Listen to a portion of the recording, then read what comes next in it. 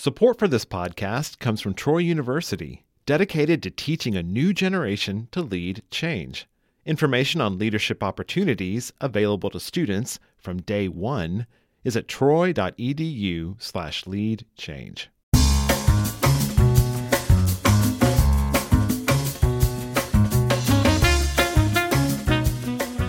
From Troy Public Radio, this is In Focus, and I'm Carolyn Hutchison. Last Thanksgiving, we visited one of Alabama's most famous houses, the Rosenbaum House in Florence, Alabama.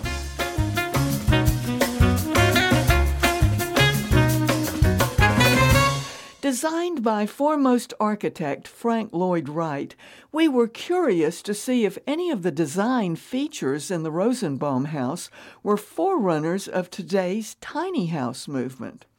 Jeff Ford, site director, sat down as we looked around at much of the furniture that was built during construction. Jeff, where are we sitting right now? Well, we're sitting in the original dining area of the house. This is an open floor plan house, so there are no real rooms. The dining area, it was a built-in dining room table, which is adjacent, stands between the original kitchen space and the living room. Describe the architecture and the interior design. So as I alluded to earlier, Wright designs in the open floor plan, which is so popular today. Wright actually began to experiment with the open floor plan as far back as the 19-teens, so over 100 years ago now. It's not a new idea. But the way Wright differentiates space is by either changing the elevation of the floor, the ceiling height, or both. So these Usonian houses, like this one, are designed around a central core, which contained the original kitchen, the heating and cooling system, or in this case, the heating system, and all of the electrical. Those are found at the axis between the two parts of the house, which is the living area and the sleeping area. The living area, or the living zone, contains the living room, the patio, which is outside the windows, this dining area, and the original kitchen, and you'll notice they're all on one level. Secondary functions, like the homeowner's private office, is 2 steps down. The sleeping area is 2 steps down also. You use the word Usonian. What does that mean? It's from the acronym for the United States of North America. Wright had been criticized for practicing in what was then considered an outdated mode or style by some people, called the prairie style. And one of the main parts about the prairie style of architecture was that it was centered around Chicago and the Great Prairie. And Wright wanted to let potential customers or clients know that these houses could be constructed anywhere in the United States. So he remembered a word from an earlier time, Usonia. And he lived when? From 1867 until 1959. A lot of people consider him America's greatest architect. Other people, he is one of the greatest architects. To me, looking at the design inside this house, I am also reminded of the tiny house movement these days because there is an economy of space. Comment on that. Absolutely. Frank Lloyd Wright was a child of the Victorian era. If your listeners will get a vision of Victorian houses in their minds, those are houses you either really like them or you don't. You consider them cluttered with lots of unnecessary rooms, lots of furniture with things sitting around on them. And Wright is a reactionary in many ways. He wants to do away with clutter. He wants to simplify houses down to just basic things. But at the same time, nothing's plain. So that's the magic or the genius of Frank Lloyd Wright, is to take simple forms, simple materials, and create a very peaceful artistic space. Also, there's another angle. He was after affordability in uncertain economic times. Compare the times that he was designing with today. Absolutely. The beginning period, the thought processes which led to the Usonian houses and their main construction phase, which was actually post-World War II, were conceived of during the midst of the Great Depression. And Wright called the Usonian houses his final attempt to create affordable housing for what we would call young professional couples, what can also be called middle or upper middle class couples, which has always been the hardest market.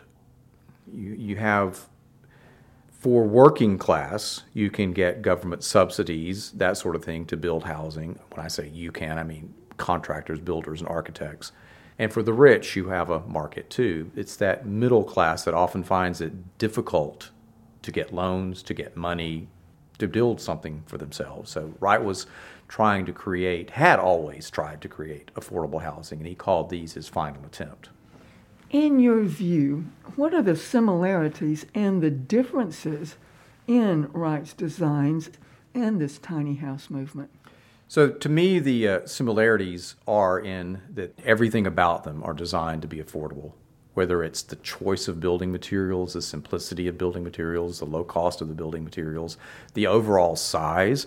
Now, to be honest, the Usonian houses are bigger, even the smallest Usonian houses, which is called the Seth Peterson Cottage, by the way, at 800 some square feet, are larger than the great majority of the tiny houses. Tiny houses really are tiny. The other part to me is that the Usonians were always considered permanent structures. Now, part of the whole beauty of the tiny house movement is that you can go two ways. They can be a secondary house, maybe attached to the parents' house. They can be called a mother-in-law suite, or they can be called something for the young folks to move out so they have a little privacy from the parents' home. Or, to me, the more intriguing part is the back-to-nature types that want something more than a camper or a tent. They want something that more resembles a house, and those can be self-sufficient. They're off the grid, they call them. So they're out in the country, out in the woods, and they can move them around as needs be. You were talking about how Frank Lloyd Wright was raised in a Victorian-era household. What were the influences on his thinking, and where did those influences come? Wright would always first say nature, and he used nature interchangeably with God. So to him, nature was the number one primary influence. So any architecture or any building that tried to divorce itself from its natural background, he would not have been an admirer of. So that left things like traditional Japanese architecture, which is always close to nature, and also the craftsman movement. Now, the craftsman movement, you have some technicalities there, but the craftsman movement was to give everything a handmade look, divorcing it from machine. But it was still machine-made. It just didn't look machine-made. It had a handcrafted look to it. So Wright admired both of those movements. Now, he did some traveling in Europe. The Bauhaus came along, this form follows function movement. How did that happen? Form follows function was not created by the Bauhaus movement. Form follows function. It's an axiom stated first in an article to a magazine by Frank Lloyd Wright's boss, the good old American architect, Louis Sullivan.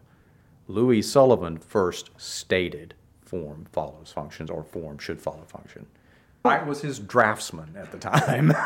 So did the Germans acknowledge his influence? Yes. Everyone acknowledged Sullivan's contribution with that statement, yes. Thank you so much. Thank you. That was Jeff Ford, site director of the Rosenbaum House in Florence, Alabama. Tomorrow we'll delve deeper into the story of the house with Jeff.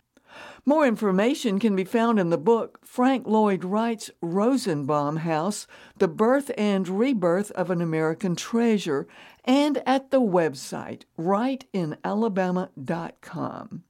Thanks for joining us today for In Focus, which is now a podcast wherever you get your podcasts. I'm Carolyn Hutchison, and this is listener-supported Troy Public Radio.